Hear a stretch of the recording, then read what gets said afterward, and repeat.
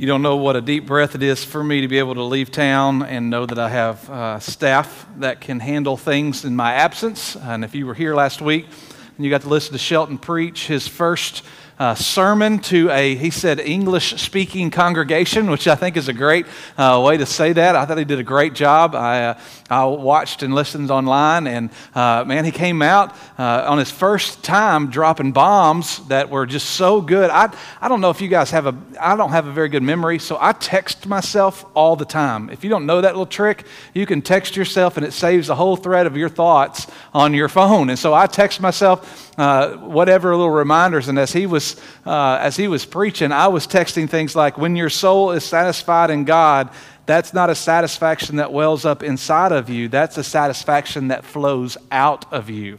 And I thought, wow, that's incredible. I thought, I'm writing that one down. That's good stuff. So he did a great job filling in and covering for me. And I know that you guys who didn't get to watch that, you should go back on Facebook and kind of remember to watch that this week, because it's so good. This week we're going to start something brand new.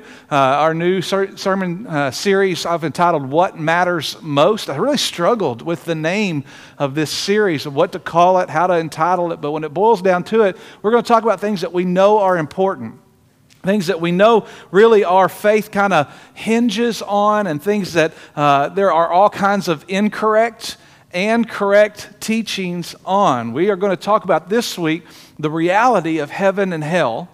And then the next 3 weeks, we're going to talk about, they're all $5 words. I hate to have to use those. Justification, sanctification, and glorification. We could rename it something a little bit more hip, like the point, the process, and the payoff, or something like that. I don't know.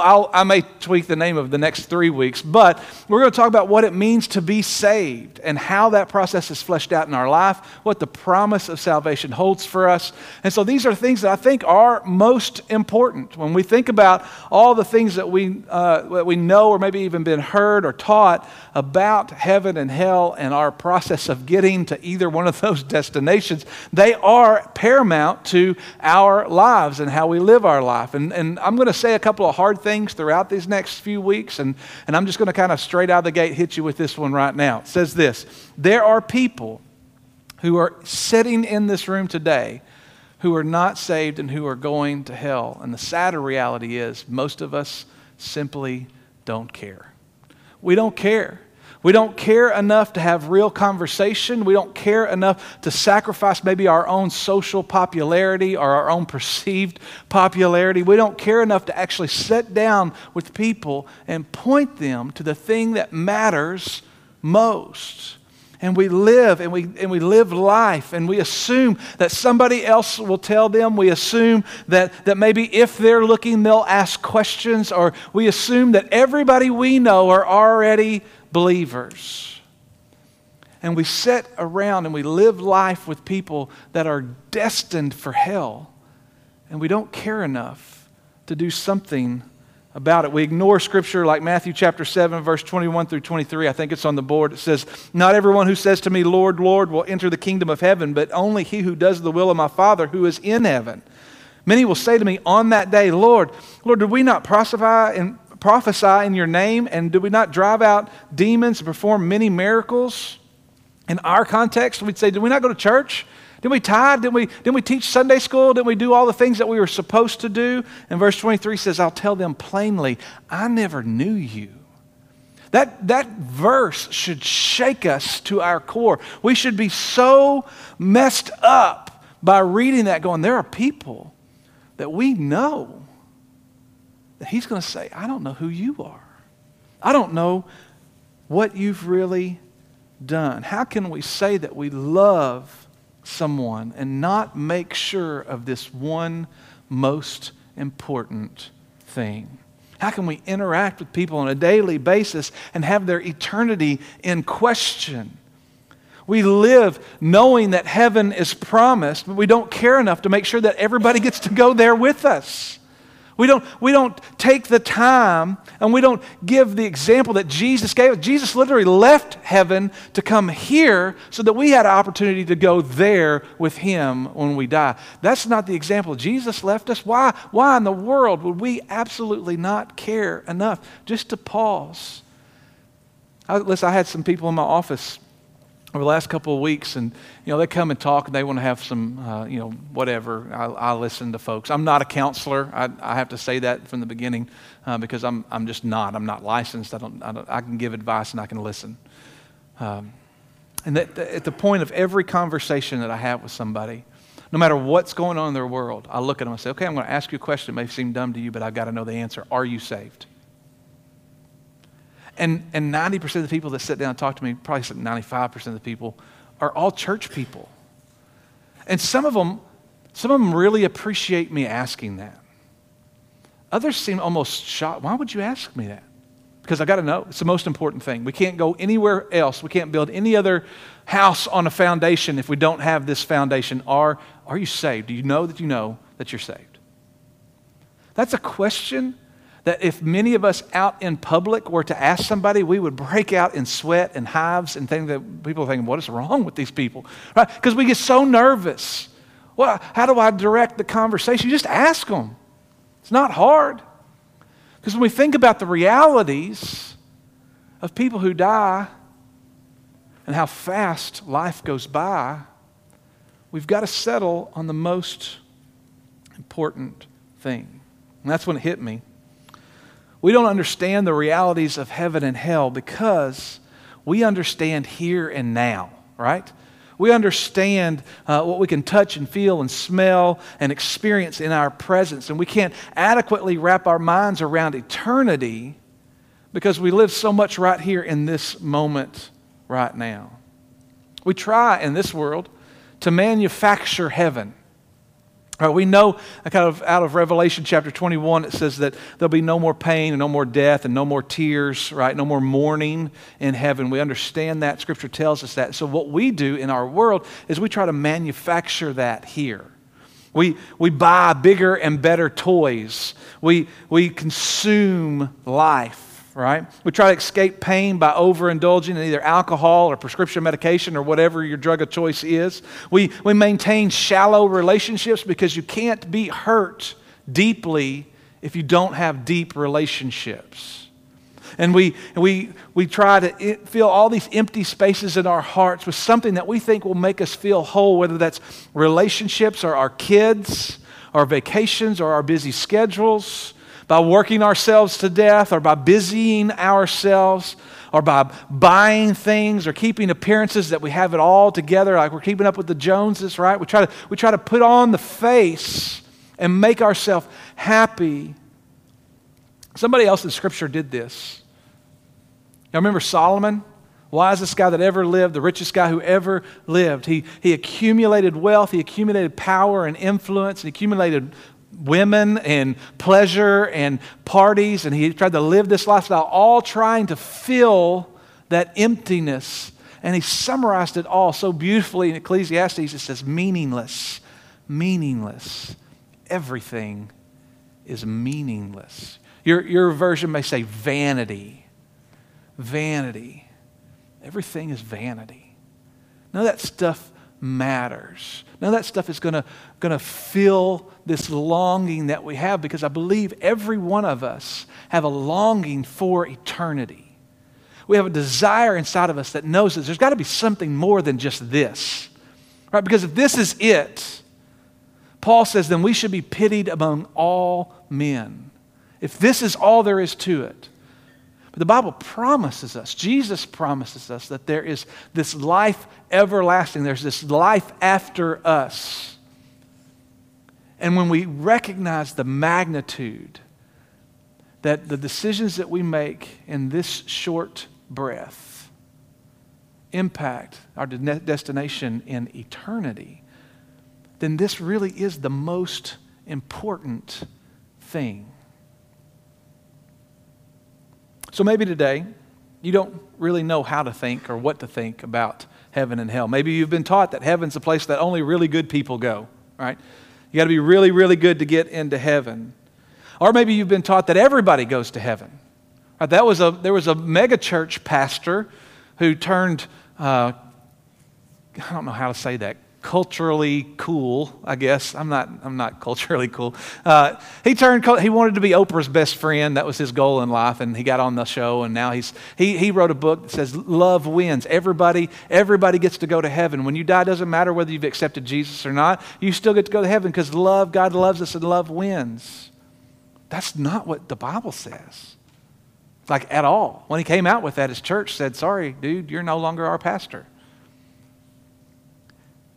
Maybe you think that hell is, really for the only bad people, like the really, really bad, or maybe you kind of bought into that Dante's levels of hell, and maybe if you go there, you won't go to the really, really, really bad parts. You'll just kind of go to the uncomfortable parts.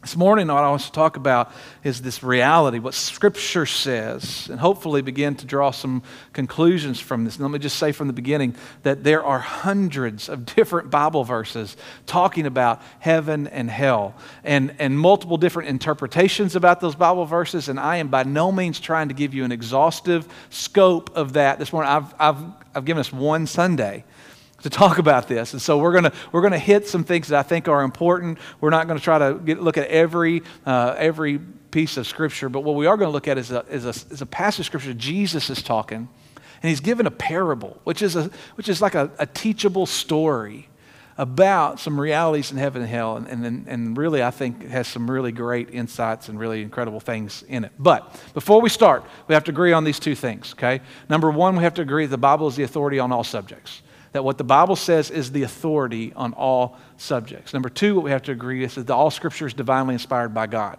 Although written by human authors, the Holy Spirit inspired those authors of what to write. Okay?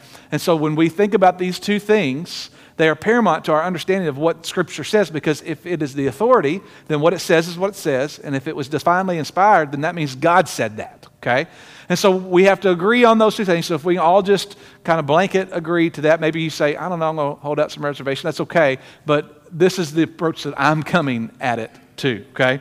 And so we have those two things, because if we have those, then we can't get lost in the opinions of other people.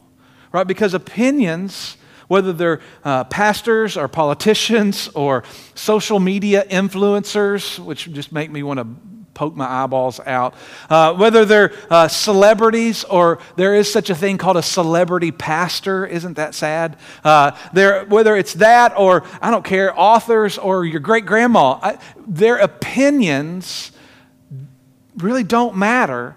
It's what Scripture says that matters. Right? So we go back, Scripture's the authority, not these people that we maybe listen to. So what Scripture calls truth is truth. What Scripture calls sin is sin. What Scripture says about heaven and hell is all we have to go on when it comes to the topic of heaven and hell. Because after all, if God is the author of Scripture and God created the heavens and the earth, don't you think we should take His word for what He says about what they are? See how logical that makes sense? It takes away all these extras. I say all that to say because what culture tells us about heaven and about hell are not at all what Scripture tells us about. An exaggerated form of cultural view of heaven is that we're all sitting around on clouds playing the harps dressed in diapers, right? That's what we think of when we think about heaven. And that's not at all what the Scripture says heaven is like. An exaggerated form of hell in culture is that it's ruled by some scaled, pitchfork-wielding red man, or if you listen to country music, it's a place where it's just a big party all the time. You can drink beer with your buddies all day long. If we're going to hell, there's a song on the radio right now, Give Heaven Some Hell. Are you serious? Some of you are like, oh, it's my favorite song. Pick a new song. We can't go off of what culture says. We have to go back to what Scripture says. So, if you've got your Bible, go to Luke chapter 16. We have this extended teaching recorded by Luke of Jesus. And if you go all the way back, I think, to Luke chapter 10 and start looking from Luke 10 all the way through really Luke 17, there's a lot more red words on the page than there are black words on the page. If you have a red-lettered Bible, that's what the things that Jesus are saying. And so if you look from even chapter 10 all the way through, there's a bunch more red words than there are black words on the page. Luke gives us context to what he's saying. He says things like, and then he told his disciples, Or the next day, the Pharisees came to him and he said. He's given us a little bit of context, but to Luke, what's most important is what Jesus said, not necessarily the setting or how it was kind of given out to it. So he's not worried about setting the scene as much as he is about recording what Jesus said. So we finally get to Luke chapter 16, and Jesus is teaching and talking to some Pharisees. And he tells them this story. And I believe this story contains a lot of truth about the realities of heaven and hell. So let's read it together. Verse 19, Luke 16. There was a rich man who was dressed in purple and fine linen and lived luxury every day. At his gate laid a beggar named Lazarus, covered with sores and longing to eat what fell from the rich man's table. Even the dogs came and licked his sores. We have this scene that he's setting up, right? Jesus is kind of setting the scene here for one person had it all, one person had nothing. One person had accumulated wealth and power and influence, and one was a beggar and a social outcast and a social nobody. Remember how we talked about trying to manufacture heaven earlier? Verse 22. The time came when the beggar died, and the angels carried him to Abraham's side. The rich man also died and was buried. In hell, where he was in torment, he looked up and saw Abraham far away with Lazarus by his side. So he called to him, Father, Abraham, have pity on me and send Lazarus to dip the tip of his finger in water and cool my tongue, because I am in agony in this fire. Let me stop here and explain a few things, because what Jesus is doing, we go, that's kind of weird, okay?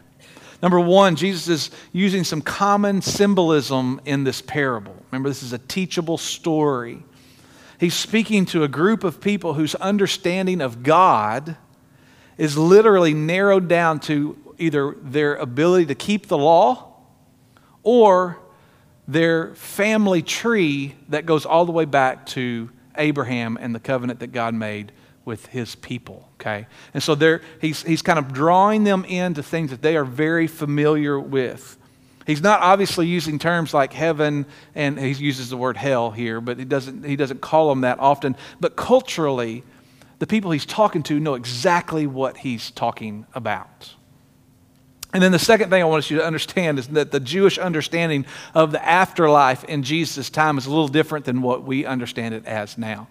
From all the way to the Old Testament, all the way through, the Jewish, those who believed in an afterlife, Sadducees did not believe in an afterlife, but the Pharisees did. What they understood of that is, think of a big circle. I should have probably drawn this out on the screen.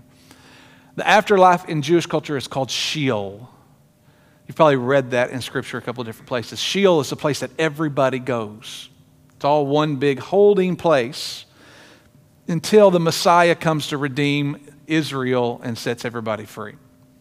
In Sheol, the very bottom part of that is considered Hades. That's where all the evil and the ones who did not keep the law, those who were opposed to the Mosaic law, they all went to Sheol, to Hades in Sheol. Down at the bottom is a place of torment. It's a place of punishment. Those who did keep the law, those who were righteous, went to what they called Abraham's side or Abraham's bosom. Okay, it's kind of a weird word.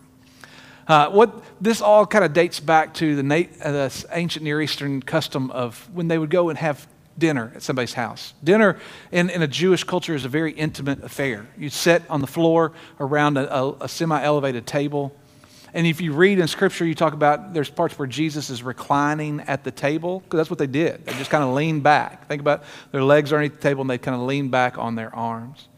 And what would happen is the person who was the host sat at the head of the table. But their honored guest would sit at their right-hand side. We see that in symbolism all through Scripture. And as their guests would lean back and recline at the table, most often they would lean back on the person next to them. And so there was this we would think of it as really weird, but in their culture it's very normal for maybe the head of the table to be sitting here and somebody to lean back almost all the way onto their chest. And they'd kind of look back at them and they'd have a conversation and they'd continue on with everybody else. Everybody's leaned back on everybody. And so when we see this this picture that Jesus is painting is that Lazarus, this beggar, this poor man, this guy who was covered in sores, is leaning back onto Abraham, Father Abraham, the kind of the patriarch of all the Pharisees' faith and everything that God calls and ties back to in the Old Testament. How could this beggar be drawn to Abraham's side? And this rich man is in torment. This little passage that we've read also tells us a harsh understanding of hell. And it's all contained in one word at the very end in verse 24. Agony. It says, I am in agony in this fire. The Greek word here means to cause intense pain, to torment, or self-distress.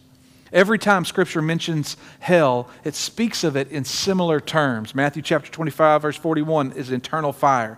Matthew 8:12, thrown outside into darkness where there'll be weeping and gnashing of teeth. Matthew 25:46, eternal punishment. Revelation 14 says the word torment. Revelation 9, the abyss. Romans chapter 2, the wrath of God. Revelation chapter 21, the second death. And 2 Thessalonians 1:9, exclusion from the face of the Lord.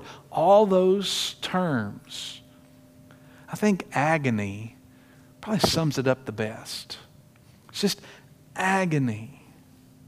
Because hell is the opposite of heaven. We love to talk about heaven, right? First and foremost, heaven is the dwelling place of God the Father. Over and over in Scripture, it tells us, Jesus even teaches us to pray. You guys know this verse, Our Father who is in heaven, hallowed be thy name, right? Everything that you read, even just in the book of Matthew alone, I've got reference after reference here.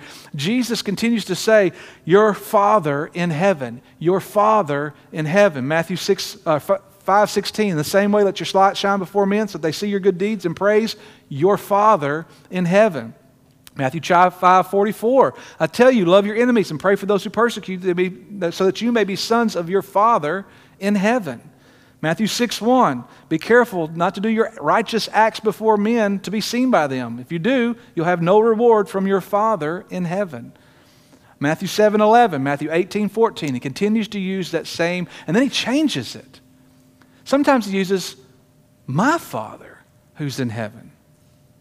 Matthew 7:21, we read this earlier. Not everyone who says to me, Lord, Lord, will enter the kingdom of heaven, but only the one who does the will of my Father who's in heaven. Matthew 10:32 and 33, whoever acknowledges me before men, I will also acknowledge him before my Father in heaven. Whoever disowns me before men, I will disown him before my Father in heaven. Matthew 12:50, 16:17, 18:10, 18:19, you see the theme here. He's in heaven. That is the dwelling place of God the Father. When John had his vision of heaven in Revelation chapter 4, he said he saw a man, he said he saw the heavens and there was a throne and there was someone sitting on it. So God the Father is very much in heaven. It makes sense. When we read the descriptions of heaven, when we see the glory of God, where God himself will be the light, there will be no more pain or suffering or tears or death. Obviously, that's a place where God is because those are things that only God can do. So we go, okay, heaven is the dwelling place of God, but it's also where Jesus came from, where he currently is, and where he's coming back from. Scripture tells us this over and over again. John chapter 1, verse 1. In the beginning was the Word, and the Word was with God. The Word was God. He was with God in the beginning, which means he was there in heaven in the beginning. You skip down to verse 14. The Word became flesh and made his dwelling among us. We have seen his glory, the glory of the one and only who came from the Father, full of grace and truth. If he came from the Father is in heaven, Jesus was in heaven. And we don't have time to read all the scripture references about how Jesus is now sitting at the right hand of the Father. I gave you those just a couple of weeks ago in our Easter series. Over and over again, it talks about how Jesus is sitting at the right hand of the Father. When he ascended, that's where he is. And then incredibly, 1 Thessalonians chapter 4, verse 16 says this is where he's coming from. For the Lord himself will come down from heaven with a loud command, with the voice of an archangel, and with the trumpet call of God, and the dead and Christ will rise first. This is where he's coming from. So heaven is a place that God lives, that Jesus came from, is, and is coming back from. Over and over again, Scripture tells us this incredible thing. And what Jesus is establishing in Luke chapter 16 is heaven is where God is. Hell is where God is not. Heaven is the actualization of God's presence, His provision, and His grace. And hell is the absence of God's presence, provision, and grace. The rich man was experiencing agony, not just from the fire, but from the absence of the presence, provision, and grace of the Father. There's separation. For the first time, listen, we all live in what I've called general grace.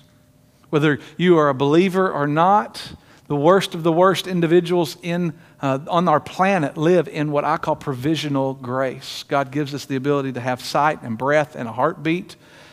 He gives us the ability to maintain relationships and feel and experience love on some level. That's provisional grace of God. When you are in hell, you are away from the provisional grace of God. People ask me, what is hell going to be like? I say, I don't know.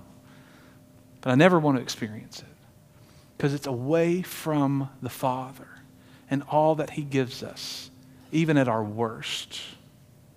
So let's go back to Jesus' words. Luke chapter 16, verse 25. Abraham replied, Son, remember that in this lifetime you received your good things while Lazarus received bad things. But now he's comforted here and you are in agony. And besides all this, between us and you, a great chasm has been fixed, so that those who want to go from here to you cannot, nor can anyone cross over from there to us. There's a couple of interesting phrases in these two verses I want to draw our attention to. The first one says, in your lifetime, you received your good things, while Lazarus received bad things. The presence of that pronoun in this sentence and the absence of it in the second sentence is on purpose. Your good things implies that this is all that the rich man cared about. He went after those things. Those were his things.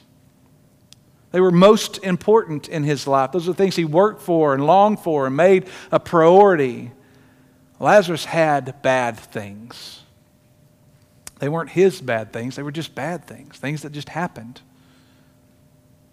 This is a statement of priority, not of possessions. And that's very important. There's nothing wrong with having stuff. There's nothing wrong, if you're a rich man, there's nothing wrong with being a rich man. There's nothing wrong with having vacations and driving nice cars and participating in external things. There's nothing wrong with that. It's simply wrong when it's most important. When it supersedes everything else in your life and your desire for God and what He has for you, that's when it becomes wrong. It's a statement of priority, not about possession. He said, you've received your good things. The second thing that he says that I think is so great is the chasm that has been fixed. It's a great chasm. That word fixed means firmly placed. There's no moving it. There's no going back. There's no changing your mind. There's no doing it differently. Once we die, once we are confronted with the realities of God and the reality of heaven and hell and the reality of the decisions that we've made, we cannot change our destination. It is fixed. Now, Catholics want to tell you that they can pray you out of purgatory. If you're familiar with Catholic theology, they believe that souls who are not the best of the best go to a place called purgatory. This dates all the way back to Martin Luther in 1517. That was the whole reason why he posted the 99 Theses on the wall of the church in Wittenberg, Germany, because he said, what we're doing right now is wrong because we're charging people to pray dead people out of purgatory, and we really don't know that we can do that. There is no scripture in the entire Bible that supports any kind of theology that says you can move from one place to the other. Once you die, your decision has been made. You cannot go from here to there. You cannot go from there to here. And can I just say this in love? No decision is a decision against God. No decision is a decision against God. So we have this fixed chasm. We have this priority mindset of what's most important. And most of you would say, Matt, I get it. I get it. Heaven and hell, comfort and agony, fixed position. But I got time. I got all the time in the world. I'm a young man. I remember seniors, since it's a senior Sunday. I was having a conversation with a guy this week. We were talking about our dads. His dad is 70. My dad is turning 70 this year. He was 44. I'm turning 44 this year. And I remember moving from our little town of Missouri to Arkansas. And I remember my mom turning 40. And how old she was. I just thought, oh my gosh, my mom is 40. My dad put a big 10 by 20 sign in our yard up on posts. Lordy, Lordy, my wife is 40. And I thought, he's going to be a dead man. But I just remember her being, oh, that's so old. She's 40. And now here I am, 44, going, I don't feel like I'm 44. I feel like I'm still 24 till I try to do anything remotely athletic. Then I recognize how old I really am, right? It just goes by so fast. You think, I got time. I got all the time in the world. Jesus has an answer for that argument too. Keep reading. Verse 27. This is the rich man speaking. He said, he answered, I beg you then, Father, send Lazarus to my father's house, for I have 5 brothers. Let him warn them so that they will not also come to this place of torment. And Abraham replied, they have Moses and the prophets. Let him listen to them. No, Father Abraham, he said, but if someone from the dead goes to them, they will repent. And he said, if they don't listen to Moses and the prophets, they will not be convinced even if someone rises from the dead. Did you catch the rich man's urgency? I got brothers.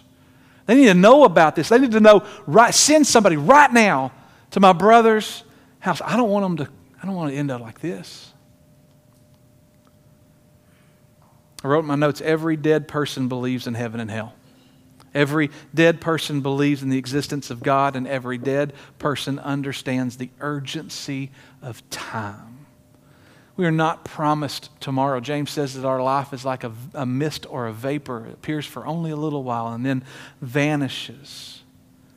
This is a decision that you have to make now. Why in the world would you chance waiting? And then it hit me. We chance waiting because we're not focused on what's most important, right? We chance waiting because we see this life surrendered to God, and it equates this life of not participating in activities that we know are kind of against what He has for us. And we're essentially saying that God is more important. He's just not most important. We understand God is more important than these activities, but He's not yet. He's not yet. Heaven's what I want eventually. I just want this more. I want this now. I want this in the meantime. Whether that's popularity, I want power, I want influence, I want material things, I want sexual things, I want pleasure things, I want social things, I want worldly things. I want this now. I guess my question this morning is your this really more important than eternity? Lastly, those of you who are saved, who have surrendered to what God has for you, who are secure in your position of eternity, guess who you are in this parable? You're not Abraham. Everybody wants to be Abraham. You're not Abraham. You're Moses and the prophets. You're the ones who should be telling the story of who God is. Let them listen to them, is what Abraham said. The problem is we don't think that we're Moses. Right? We've never had a burning bush moment. We've never had a Red Sea part in front of us. We've never spoke face to face with God as one friend speaks to another. Like, we've never had those kind of experiences, but yes, you have. Can I just say it? Yes, you have. If you've surrendered your heart and life to God, then the Holy Spirit is burning within you. He should be leading you. He should be driving your decisions. He should be driving everything that happens in your life. He's parting the seas to make the gospel the most important thing to you. You want a burning bush? Look how God's provided for you. Just think back over your life and go, man, that's God. You want a Red Sea part? Look at the grace that you've been given, even when you didn't deserve it. Man, that's grace. You want a face-to-face encounter with God? Read your Bible. Read your Bible and have a face-to-face encounter with God. Stop making excuses of why you can't point people to Jesus and start living in the power that He's already given you. He's already given you everything you need to point someone to Jesus. Jesus literally says, your example, your story, your testimony is enough to point generations to Him. He's got Moses and the prophets. Let them listen to them. But too many of us are making excuses instead of making disciples. And we're living in fear while heaven and hell are in the balance. While eternity is in the balance, while a fixed destination for people that you love is in the balance. We've got to start talking about what's most important. What's incredible is that's the end of the story. There's no resolve. There's no pretty bow. Jesus doesn't come back and go, but it's okay. He doesn't say that. He says there's a fixed position. One is there. One is in agony. And they've got people to listen to if they want to know the truth. So, church, do you live with urgency when it comes to eternity? Do you live with the knowledge of reality of heaven and hell, but without the care to ensure other people go? Jesus literally says it's our responsibility to make sure other people know. It's our responsibility to go to that guy's 5 brothers and tell them. It's our responsibility to go to our family and our friends, the people that we interact with on a normal basis, the co-workers, people who maybe work for us or we work for, and say, listen, there's something that's more important than anything else, and I know this is weird, and it's going to take a couple minutes of your time, but I've got to ask you a question. Because heaven and hell are in the balance. I'm going to ask if you would just stand. TJ's going to come, and we're going to have a moment of invitation. And maybe today, maybe for the first time, some realities of these places hit you, and you don't know. If you're honest, you go, man, I don't know if I'm saved. If you were to ask me point blank, I'd say I hope, or I assume, maybe. Or some of us are maybe even honest enough to say, no, I'm not. Well, if you hear nothing this morning here, this is the opportunity of a lifetime to hold on to the thing that matters most. And let me just say this. A fear of going to hell is not what will save you. Nobody wants to go there. But there was a man who loved you enough, who left heaven and came to earth and lived a life of sacrifice for you. He paid the penalty, the penalty that we own for our sin. And He nailed it to a cross and He died, satisfying this eternal debt that we owed that we could never pay back. And the Bible says if we put our hope and our faith and our trust in Him, then He is the one that saves us.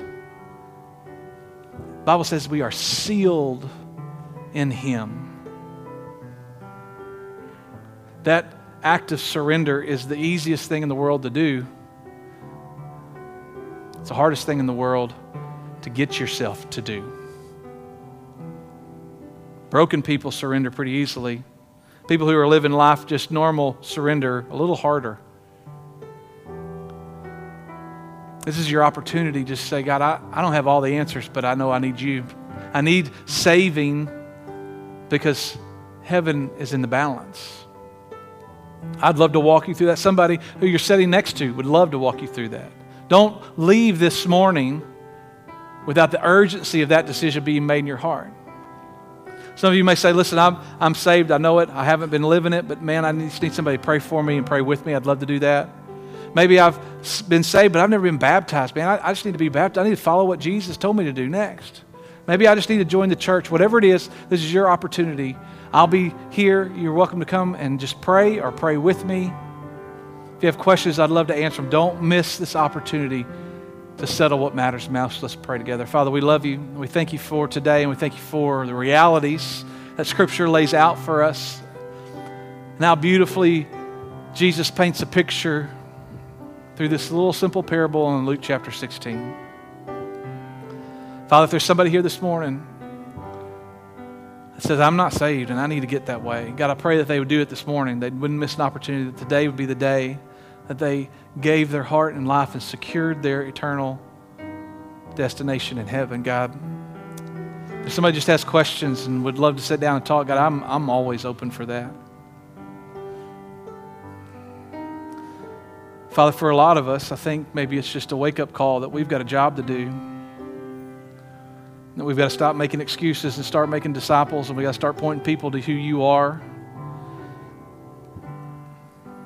And whether somebody else who is indecisive is living with urgency, Father, let us live with urgency to tell. Let it be the story on our lips, the drive in our heart. And even though we are not perfect people, we can point people to a perfect God. God, this morning we have an opportunity to make a decision. If there's somebody that needs to come and pray, God, I pray that they would do that. If they need to come talk to me, I pray that they would do that. What better day than today? God, help us as we make these decisions in the next few moments. It's in Jesus' name we pray. I'll ask you to keep your head down and your eyes closed. TJ's going to sing over us. You guys come as you need. This is your opportunity to do business with God. Don't pass this up as TJ sings.